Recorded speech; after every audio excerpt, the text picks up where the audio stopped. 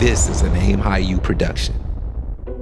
Today on the Purpose Lab. This is what I would tell them. First will be best, then will be first.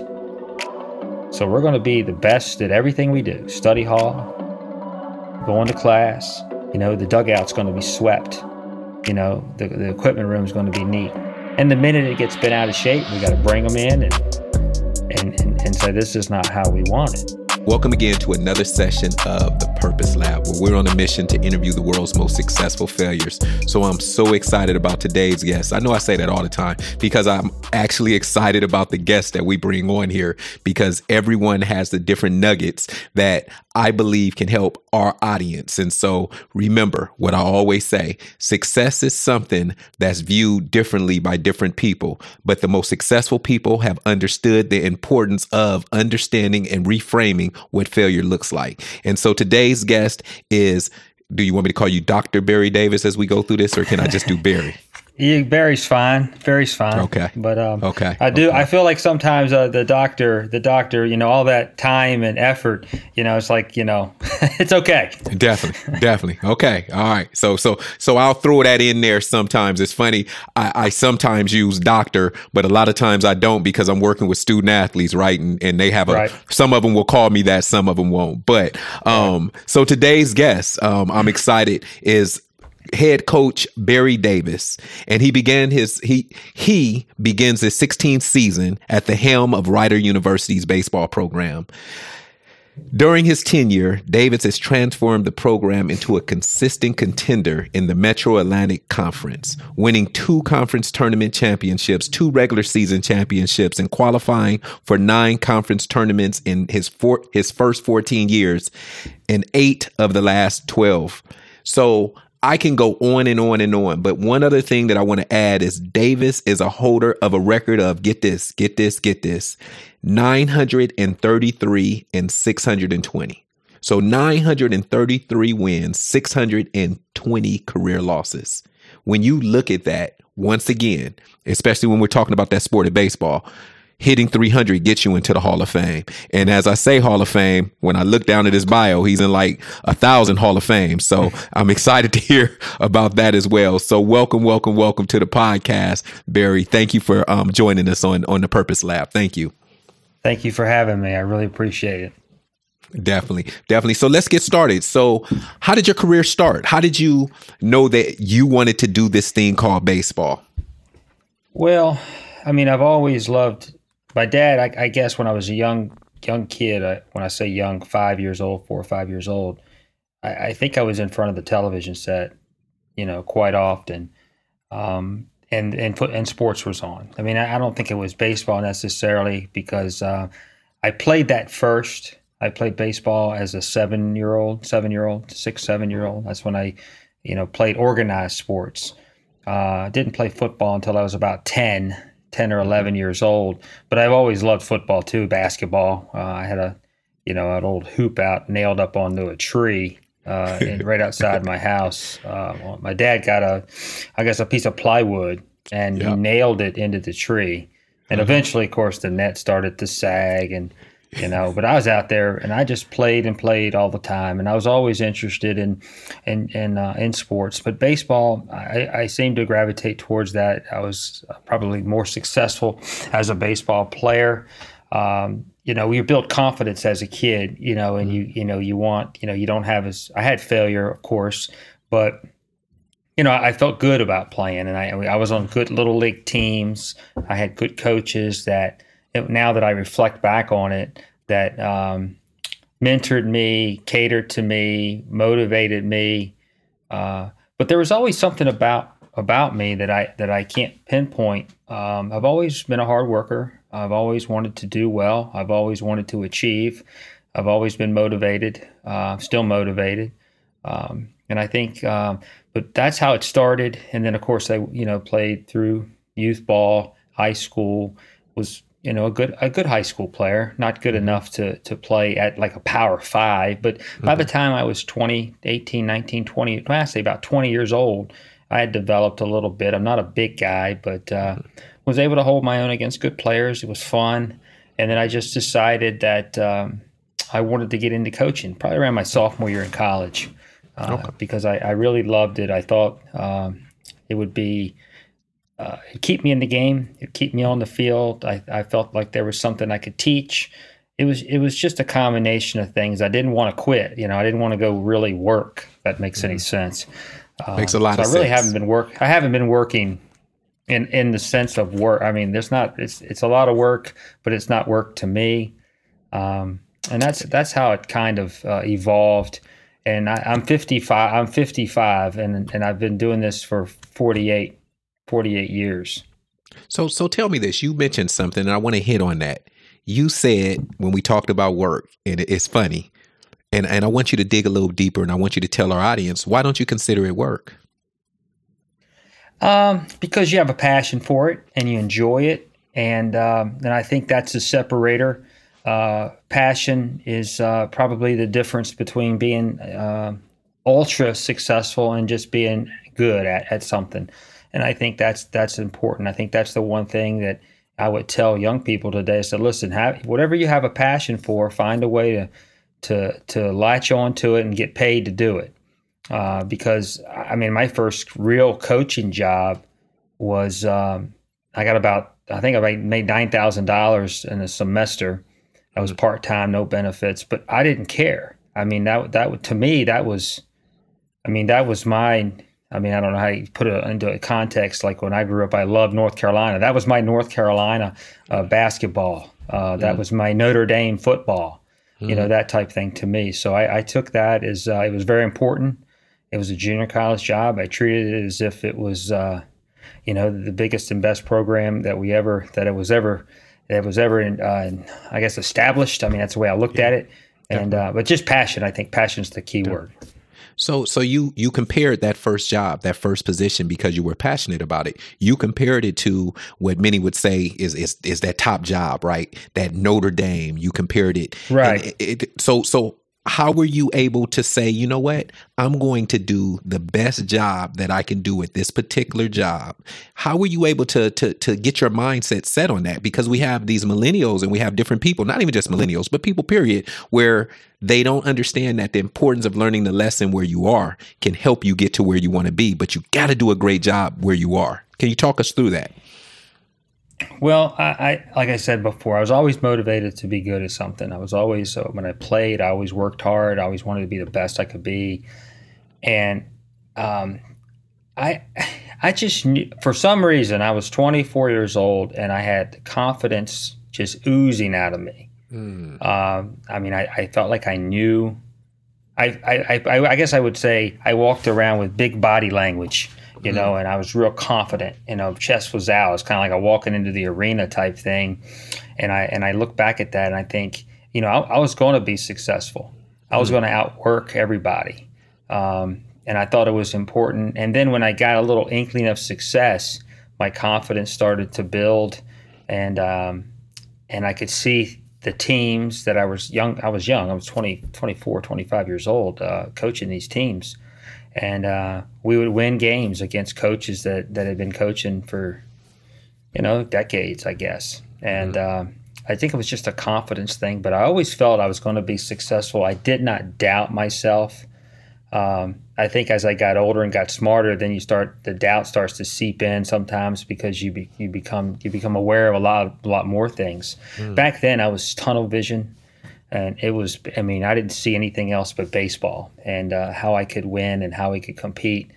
And the way I played, I tried to infuse the players with my type of attitude. And I think I did a good job of that. Of course, they tell me that now. They're 9 years old, and they were my age back then. And I didn't really think about it too much. I thought about just competing and winning and teaching.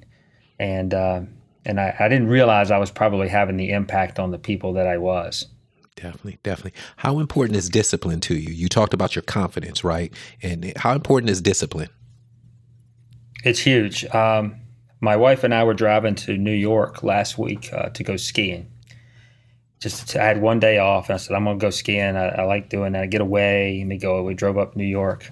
And we got to talking about Brené Brown. Brené Brown. She's great. And so there was a little exercise about values.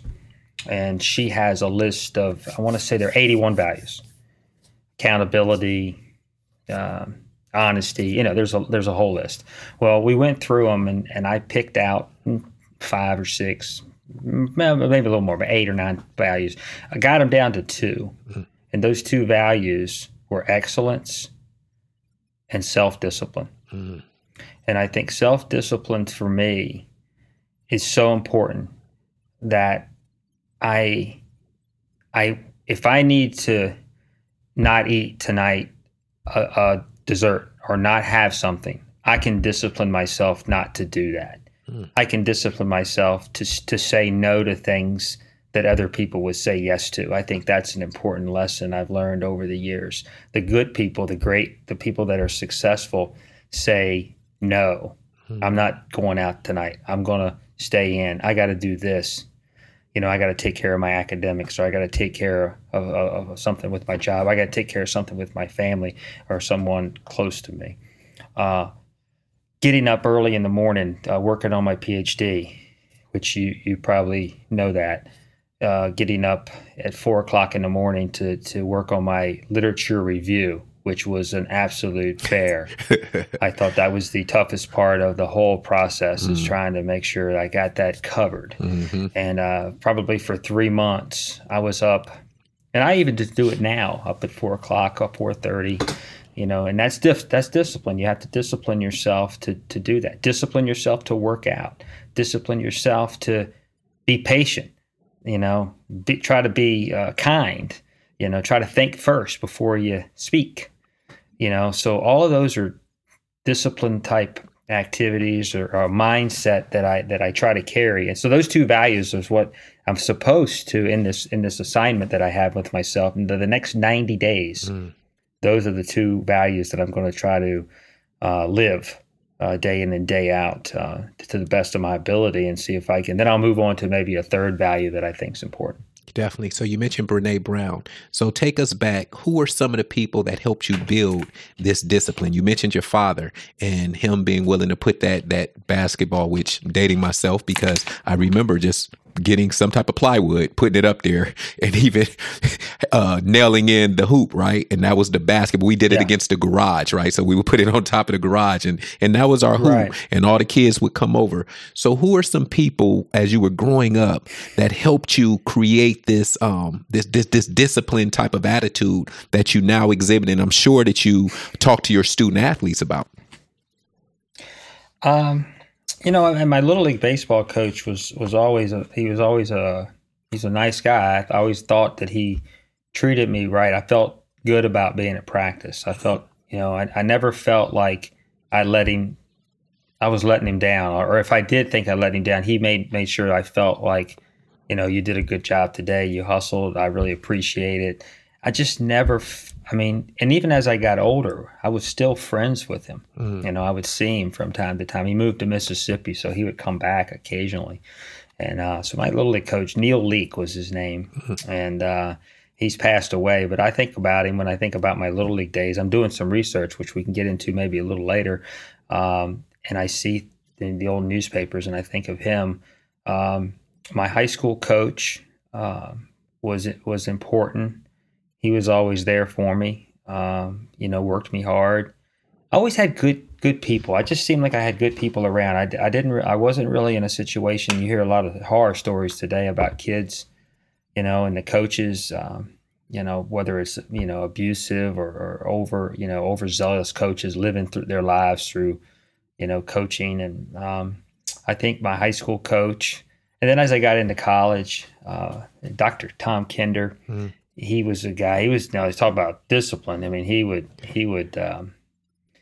and you couldn't miss a class. If you missed one class, it didn't matter what the excuse was. You would lost so many points, you wouldn't get the extra credit. So he would have that, and we never missed. So you never missed. So he taught me that. So I was lucky. Yeah, I was lucky, and I probably. And you would probably agree, if you go back, you would probably go back and talk more, ask more questions. Yes. And try to, and say, hey, if I could have, what do you think? And as I've gotten older, that's what I've found, that I need to ask more questions and don't talk as much and listen more, and ask the people that are a lot smarter than you and to help you out. But no one ever gets anywhere without any help. Definitely. And I think my little league coach, my high school coach, my college coaches, and then my first athletic director that hired me, and then he was replaced with another gentleman named Ron Case, who I adore. He let me make all the mistakes. Yeah. He let me make all these mistakes. He would bring me in and talk to me, but for the most part, he mentored me. He guided me. I never felt out of place with him. He's the best athletic director I've ever had. Wow. And I think a lot of people that work for him could say the same thing. So I'd put him right there, And of course, as I continue, there are still other people that I feel like I'm connected to that are, I'm always reaching. Definitely. Always reaching, trying to reach to get better. Definitely. You mentioned a word, and I want to talk about that word a little bit. You said your athletic director allowed you to make mistakes. How important is it to make mistakes? It's very important. I think we're making them all the time. And I think the glory in it is just keep making them, and the glory is solving them and trying to, make up for them. You can't really learn anything from being successful. I've learned everything from failure, because you make a mistake, or you don't win a game, or you have a poor relationship, or, all the way down to, I ran out of gas one time, and I'm like, well, how, I've been driving for 30 years. How in the world how could I make that mistake? I know it's silly, it doesn't, but I made a mistake. No. I didn't pay attention to something. So I'm not going to do that again.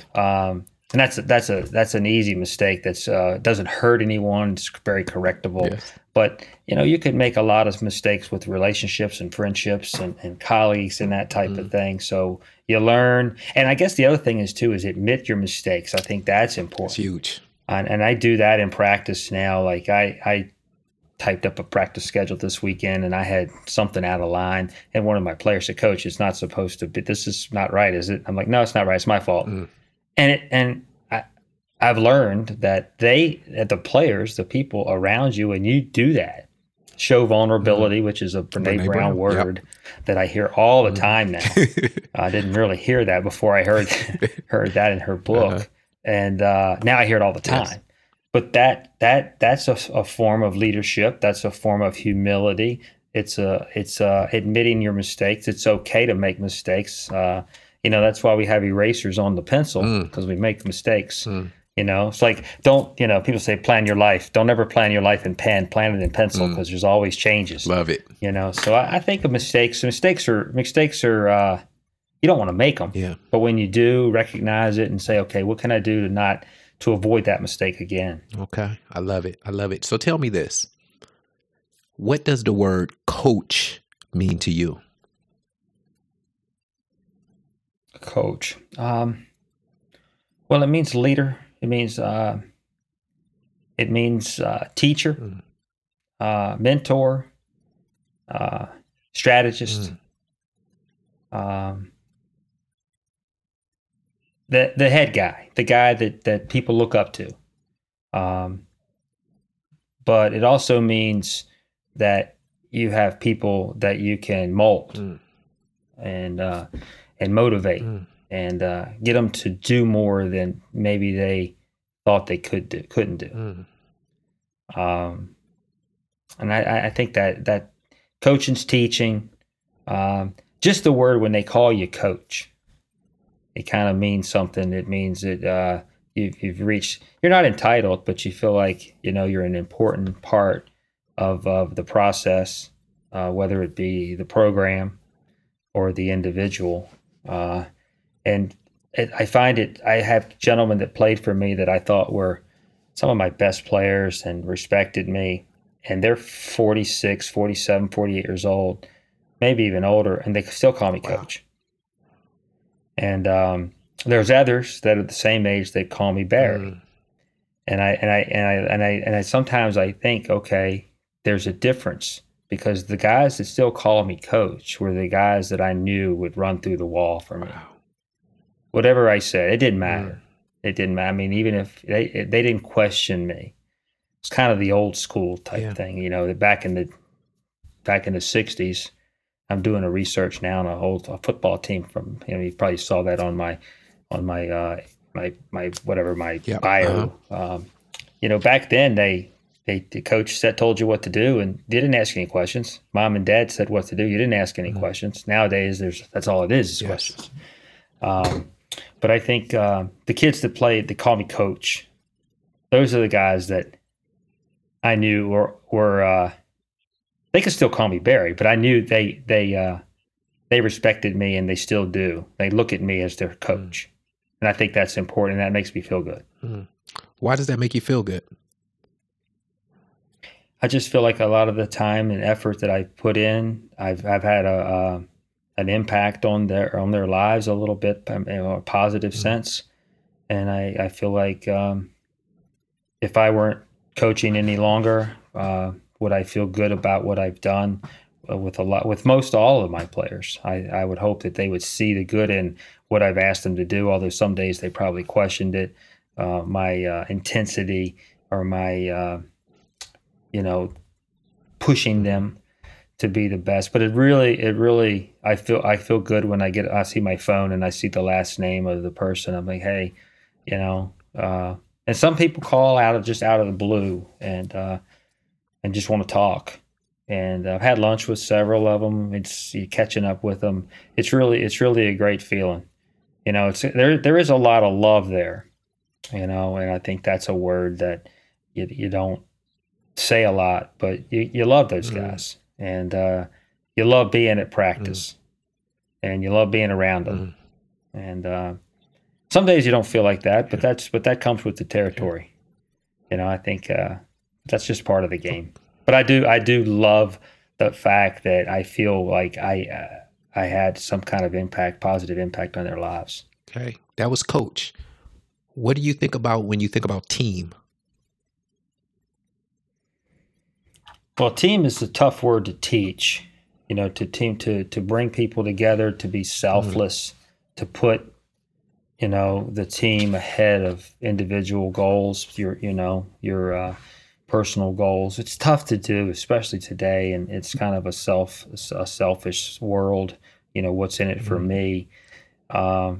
Team is, if we can get everybody together, pulling in the same direction. When I know that you don't care who gets the credit, that's going to be an important thing. It's going to galvanize us when you get that feeling. And I've had those teams where you just knew we were together.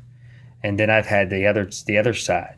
That's why you notice the difference, the chemistry, with the team, the leaders on the team. Everybody is pulling in the same direction. I think team it's a very difficult job as a coach or an organization leader to get everyone pulling together for the vision, the shared vision, and if I can accept my role on this team, that I'm going to treat my role as I'm going to be the star in my role.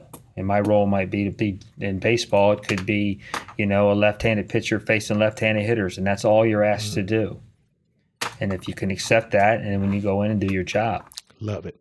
And I think that's important. So star in your role. Star of your role. I love that you said that. Star in your role. Star in your role. Love it.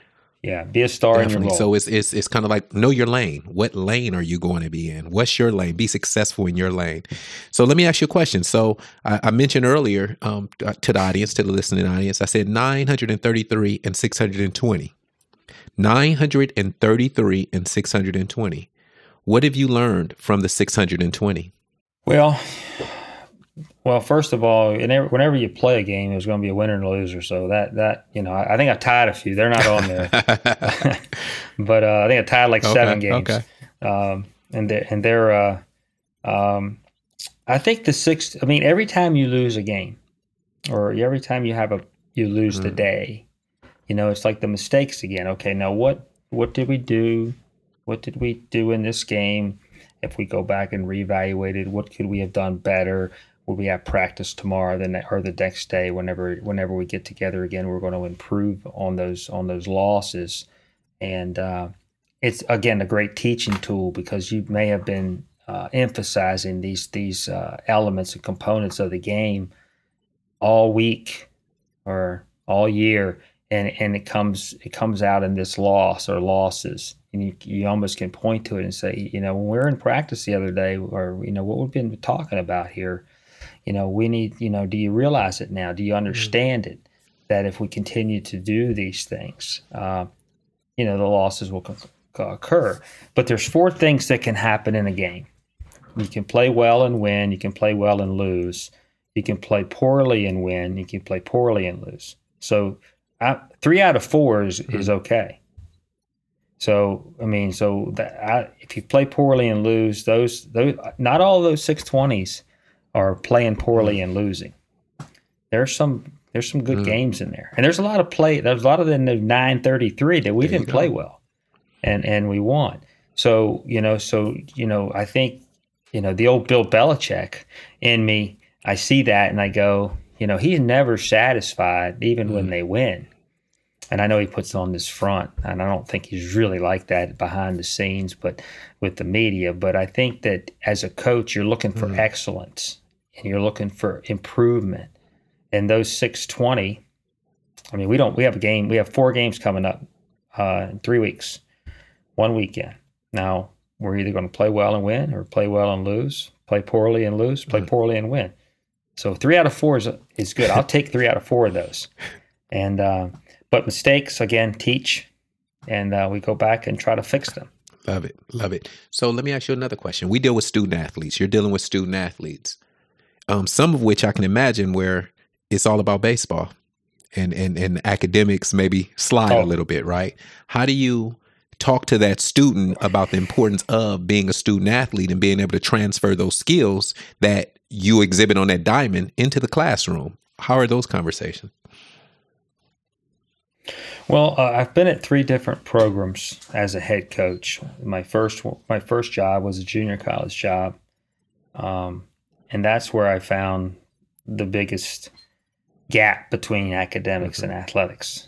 In 1990 to 2000, these kids, for the majority, were more interested in playing baseball than going to school. So you're constantly talking about the values of education. What are you going to do when you get older? Where are you going? What are your goals? What are your goals? Are your goals if your goals are not to go to college and you just want to play here, then you just tell me that, and that's what we'll do. Then you'll be the best electrician that you could ever, whatever, take these lessons that you learned here. I had a wide range in the junior college level, good student, poor student, and we just tried to help them, guide them, as best we could, keep them interested in school, because I felt like if they didn't have baseball, they wouldn't go to school. See, I think sometimes, if they didn't have baseball, they wouldn't be there at all. So occasionally 1 or 2, I don't know what the percentage is, would catch some momentum and start to move forward, and they would eventually get their degree. So that was a positive thing in my career there. And then the next level was a 4-year school in Georgia. Students were a little better, a little more interested in being academically sound. It was a big part. And now we're at Rider. The high majority, 8 out of 10, 9 out of 10, have a goal, have a vision. But there's an occasional, like we had a young man the other day, fell asleep in study hall. Now it's a virtual study hall, but the camera's on you. Yes. And when you put your head down, I get not a phone call, I get an email from the academic coordinator. So we have a little discussion. We talk to the whole team. I didn't call him out. I just mentioned we can't have guys falling asleep in study hall. There's a standard here, and the standard is, and everybody that's here has been in that study hall. You're not the only person that's ever been in it. Go to the study hall, have your work. It's very important. If we didn't think it was important, we wouldn't make you go. I mean, and I mean, because we're literally making them go 6 hours. But I mean, when you get down to it, when you bring them in, when they're struggling, like, what are you going to do? What are you going to do if you don't have a degree? Do you realize that a high school diploma versus a college degree, the amount of money that you make over the course of your lifetime is astronomical? And I would like to quote the number, but I've read it out a couple of times. It's in the hundreds of thousands of dollars, the difference. I got my PhD because of a number of reasons. One is I wanted to separate myself from the pack. I wanted to get in this group of people, but I also wanted to do something. I wanted to accomplish something, but I also wanted to learn something. So there's a multi reasons. So when they tell me they don't have enough time I don't want to hear it. You're talking to the wrong guy. Because education is important to me. It's gotten me everything that I have and what I may be able to get later on in life because of this. So I think you just talk about it. Definitely. There's a standard we have. There's a growth mindset that I have. I try to set the example. I mean, how many baseball players have a coach that has a PhD? Not many. Not very many. And I don't know if I'm the only active Division I coach. I think I am at this time. And that, again, that's not why I did it. I did it, but I say did it. I accomplished that goal. That wasn't the reason, but it just happens that's where I'm at right now, and I think that's important. And that's certainly setting the example. In front of young men, sometimes are very impressionable. Yes, I agree. It's when you talk about that number, and I know you may have read a little bit about me, but I was the young man who got kicked out of 2 different high schools and graduated from alternative schools. So never once did I think I would go on and receive an associate's, a bachelor's, 2 masters, and a PhD. And I always say it's not how you start, it's how you finish that counts. And so I was a former football player, so I get it. So I'm in front of all of my student athletes, but I work primarily with our football team, and I'm in front of them all the time trying to get them to understand that exactly what you said. I'm not an athlete. I still think I got it, but I didn't go to the NFL. I'm not a rapper, and so I made a decision that education was going to be important for me to obtain. Everything that I've been able to do in my life has been through education and me understanding the importance of education. And I believe in a 4-year degree, but I also believe in a 2-year degree, trades, different things like that. But it still revolves around education. And so one of the words that you used was, you said standards. How important is standards? Because I'm always talking about to my student athletes, where if you're here and you want to get to that next level, it's some things you're going to have to learn. Because right now, everything that you know gets you to this level you're at. And in order for you to increase, you're going to have to raise your standard. And so how important to you is standards? Standard is a very important word to my players, or to my team, or anybody that I'm talking to. If I was talking to the students at Grand Valley State, I would ask them what their, do they have a personal standard of excellence? I mean, do you have one? I mean, what are your standards? A standard to a team is a communicated expectation, and I would say a clearly communicated expectation. It's like the movie Few Good Men, when Jack Nicholson's talking to Tom Cruise and he says, "Do you get me? Are you clear?" And Cruise eventually, and he keeps yelling out, "Are you clear?" He says, "Crystal."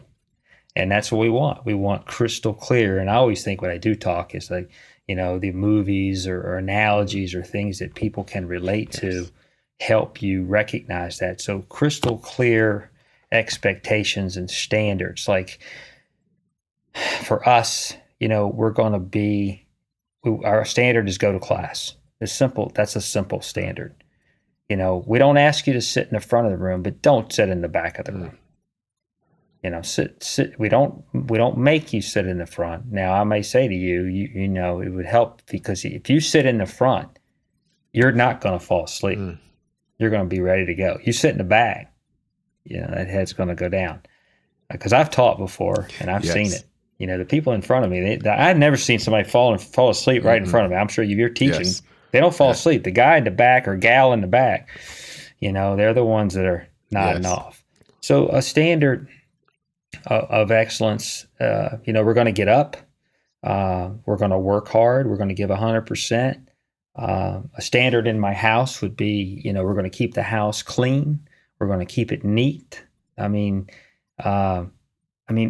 Everywhere I look, there's a standard that I try to set, and that's where the excellence and values and the self-discipline all kind of fall in there. The standard of being the best we can be. This is what I would tell them. First we'll be best, then we'll be first. So we're going to be the best at everything we do. Study hall, going to class. We're going to be the best at mealtime. We're going to be polite. We're going to clean up after ourselves. We're going to put our chairs in. We're going to tuck them under. It isn't going to look like you were even there. The dugout's going to be swept. The equipment room is going to be neat. And the minute it gets bent out of shape, we got to bring them in and say, this is not how we want it. This is not, and the old school way would be you get them up in the morning and at 5 o'clock and you'd run them, you'd condition them. You may not have to do that. I don't have to do that as much now because I think my communication levels are so much better. The way I can talk, and I think that's important too. Communicate and consistency is important. But a standard, do you have a personal standard? Everybody has 24 hours. Everybody has 168 hours in a week. How are you going to use those hours? Do you have an AM routine? Do you have a PM routine? What do you do when things don't go right? You have adversity. E plus R equals O. I'm sure you've heard that, somewhere along the way. Event plus response equals outcome. Because you can't control everything. Another thing is controlling what you can control. And so mental preparation, mental performance is also a standard that we try to live by. Pressing pause when things are kind of been out of shape and trying to, take a step back, before you say anything and try to, assess the situation and they'll see how we can move forward. But standards you got to have them. You got to live by something. Definitely.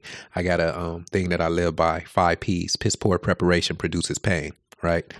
So you determine what that pain is. Right. And a lot of times I think, and as I speak around the country, I always talk about right now, and especially when I'm speaking to my NFL athletes, or if I'm speaking to especially high school students and NFL athletes, right now you can have a Lamborghini, and with your Lamborghini, you can put your favorite juice in the tank. But trust me, when it hits the carburetor, it's going to ruin your car. So right now, you may not feel the effects of it, but eventually, piss poor preparation will produce the pain. And that bill for that tore up engine in that Lamborghini is going to be painful. And so you get to determine by that discipline you talked about what you want to experience in life. And so you talked about your research. Tell me a little bit more about your research, what you're researching now. Well, I've always, I wanted to get the PhD, and I didn't really, I didn't think it would have this kind of effect on me. Like studying in the sense that I'm finding out, I'm getting information from areas that I didn't know existed, how to obtain these articles and these peer reviewed, just going deeper and deeper and trying to dig, like you find this, you find that, and all of a sudden you just have boatloads of just papers and information. And I'm thinking I got to put all this together. And I bought a book about it's called The Dissertation Warrior. And I've actually connected with that gentleman. He's a great guy to talk to too. His name's Dr. Guy. The book's Dissertation Warrior. Awesome. That book got me through. It kept me focused. It kept me, I had the vision to get it done, but it also kept me in line and how to get to the end. But what happened is when I got near the end of the dissertation, I said, well, what am I going to do? I like this. I am interested in it. And to make a long story short, in my mind, there's a football team that I grew up. And of course, you didn't know this, but I'm from Charlottesville. I didn't know that. Virginia. So this whole thing with Charlottesville, when I say Charlottesville now, means totally different. Yes. I'm watching white supremacists march through the University of Virginia, the lawn that I walked on maybe 100 times. That I just love the place. And then you have this going on. And then you have the girl being killed. And the Charlottesville for 2 or 3 days was the epicenter of violence, hatred, bigotry, all of those things. And that's not where I grew up. I grew up, Charlotte, but there was a time when there was civil rights, massive resistance, which I did not know about until I started to research this football team that I knew was a good team. I had heard maybe, I don't know how to explain it. I thought there was something there. So I started to dig. There's a football team, Lane High School, Charlottesville, Lane High School. It's now Charlottesville High School, different building. From 1962 to 1967, they didn't lose a game. Oh, wow. They're the first integrated football team to win a state championship in Virginia. Now I'm in the process of confirming that. I don't think there's a school before their championship in 1963 was won by a team that was integrated with players. Now the school may have been integrated because it had to have been 1959, 58, 59 schools were integrated. 59 because in Virginia, massive resistance. The governor in Virginia evoked a strategy called massive resistance. They shut the school down. They would not open the school because they did not want to integrate it. So, and I've interviewed 1 or 2 of these black kids. Now they're older men. They're in their 70s, and I've talked to them. But in 1959, this coach, his name's Tommy Theodos. He's a legend in Charlottesville. He's a Greek. He's not even, he's a minority. He's a son of a Greek immigrant. His first game that he coached as a head coach was the 3 days after the school integrated for the first time ever. The public schools in Charlottesville, Virginia were integrated on September 8th, 1959, and on September 11th, 1959, Tommy Theodos coached his first game and they won. I mean, I'm getting chills thinking about it. Definitely. But so that story, now that I'm digging, and I've spoken with over 80 people, the football story is the core. It's a streak, but it went on during this time period in civil rights. Early on in the 60s, there were sit-ins in town. Now, Charlottesville wasn't as bad as Birmingham or Greensboro, those the cities that you hear about. The famous sit-in at Woolworths in Greensboro in 1960. I think it was 1960. But in Charlottesville, it was 63 at Buddy's Restaurant. And so I've studied that a little bit, and I think that all of that is going on, and this football team keeps winning. And then they have 4 black kids on the team. 3 are still alive. 1 has passed away, and I've spoken to his girlfriend growing up in high school. So I got a chance to talk to her, which was fascinating. It's just been a real eye-opening experience. Now, my challenge is to be able to get this on paper and to get it out there. But I think I have something here that the story, the Remember the Titans. I was just going to say, Remember the Titans, yeah. I was just thinking that. Denzel Washington. These players say, and I don't think they're wrong. They say that movie should have been about us because we were the first team to be integrated that won the state championship. And I don't think anybody knows this. Now, Remember the Titans was a great movie. It was, it's theater. But that was 1971. I mean, a lot had happened between 63 and 71. That's where I'm at with this. And I don't know the title of the book, but if someone was put a gun to my head and said, listen, you got 5 seconds, I would be a town, a school, and the men that came before the Titans. That's I love it. I love it.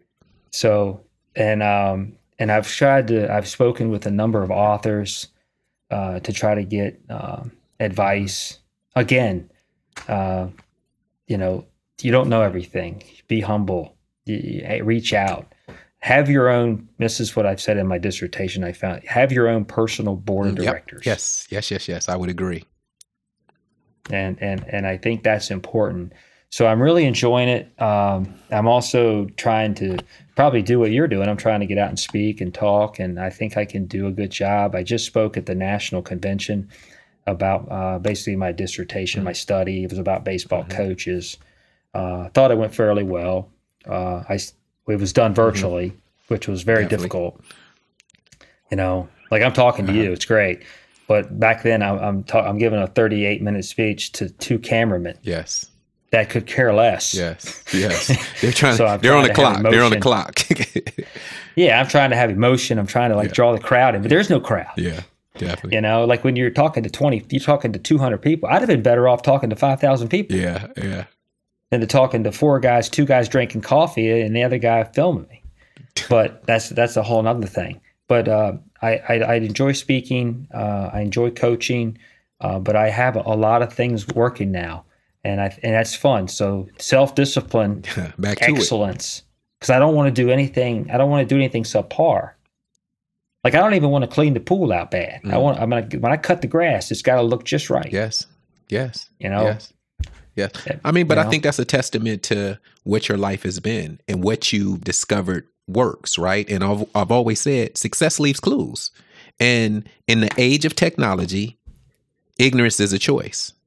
Anyone can be and I said this in a previous podcast, anyone can be a mentor now.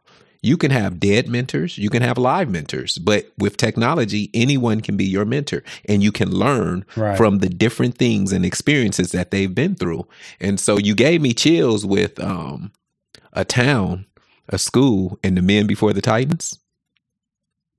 That's on my head. I really enjoyed that. So I know we're getting close to the hour, and I want to make sure that our listening audience really understands that everything that you're talking about, and you keep continuously using that word discipline. You keep continuing to use that word excellence.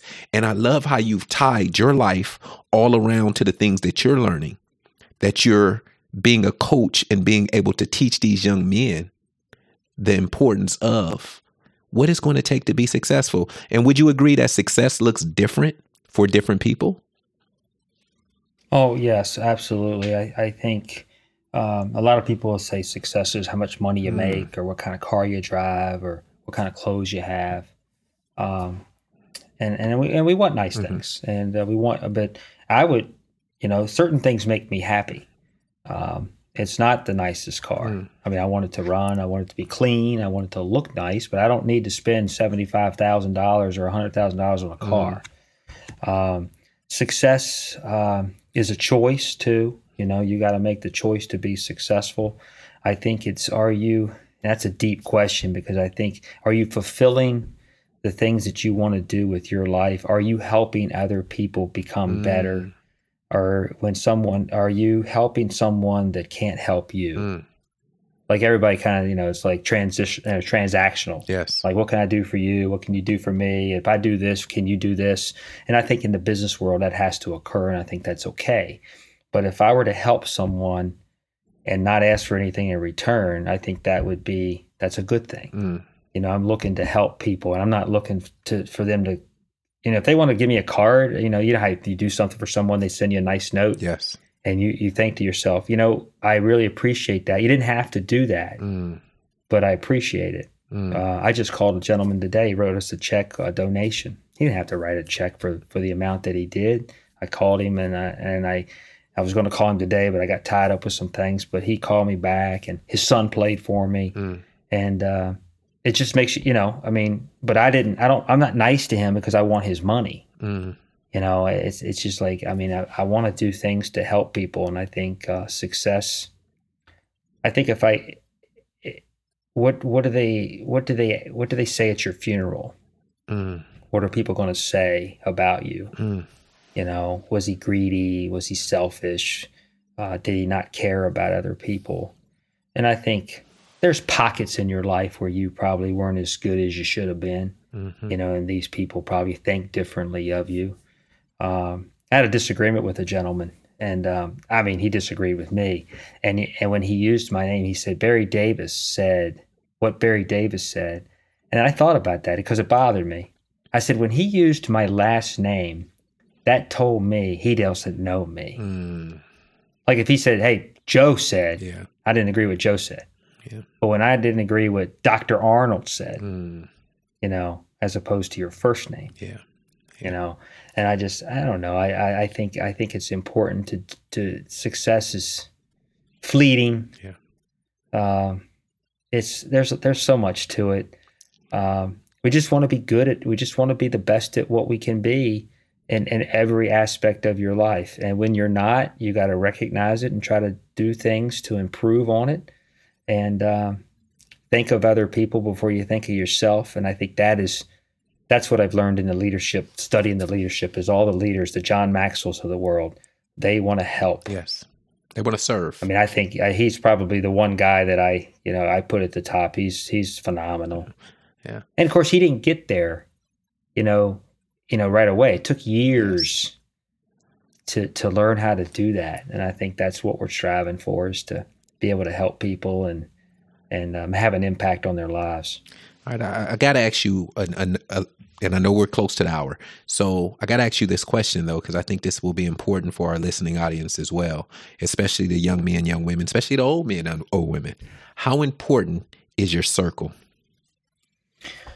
Well, I would tell young people, I said, listen, the people that you hang with, the people that you're friends with, they're going to, if I can see your friends, I will know where you're going to go in your life.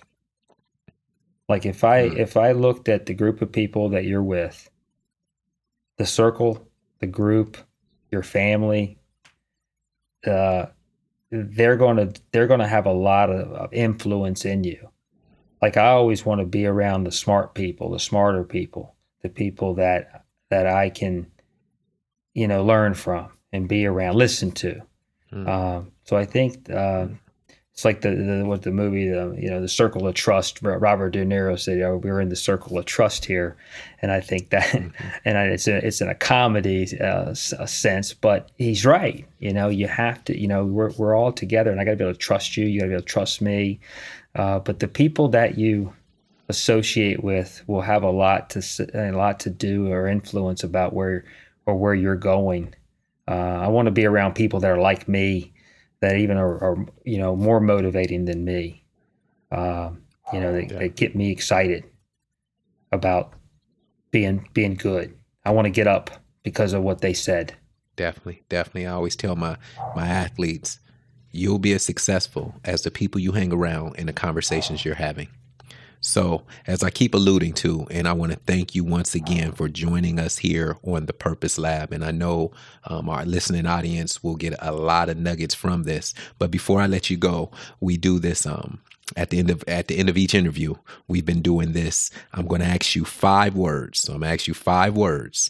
And from those 5 words, you can only respond using 1-word answers. Is there a time limit on it? Is there a time limit on these? No? No, it take as long as you need. But remember, if you're on that mound, we got to get the pitch out there. Okay, yeah. We got to get the pitch out there. I got you. All right, here we go.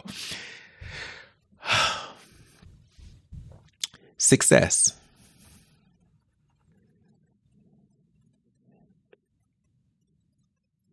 Choice. Choice. Many. Values.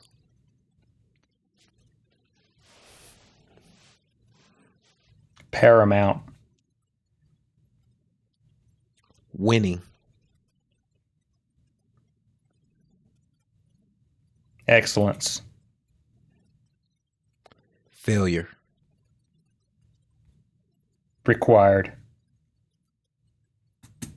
Wow. Dr. Barry Davis, thank you for once again joining us on the Purpose Lab. This was a phenomenal interview, and your student athletes that have had the opportunity to be coached by you, I'm sure they would say the same thing. You are a phenomenal man. So we appreciate you doing this with us. Thank you, Dr. Barry Davis, for joining us. Thank you. Thank you so much for having me. It's been an enjoyable day. We send our best stuff to our insiders. So make sure you're on the list at aimhighu.com/insiders.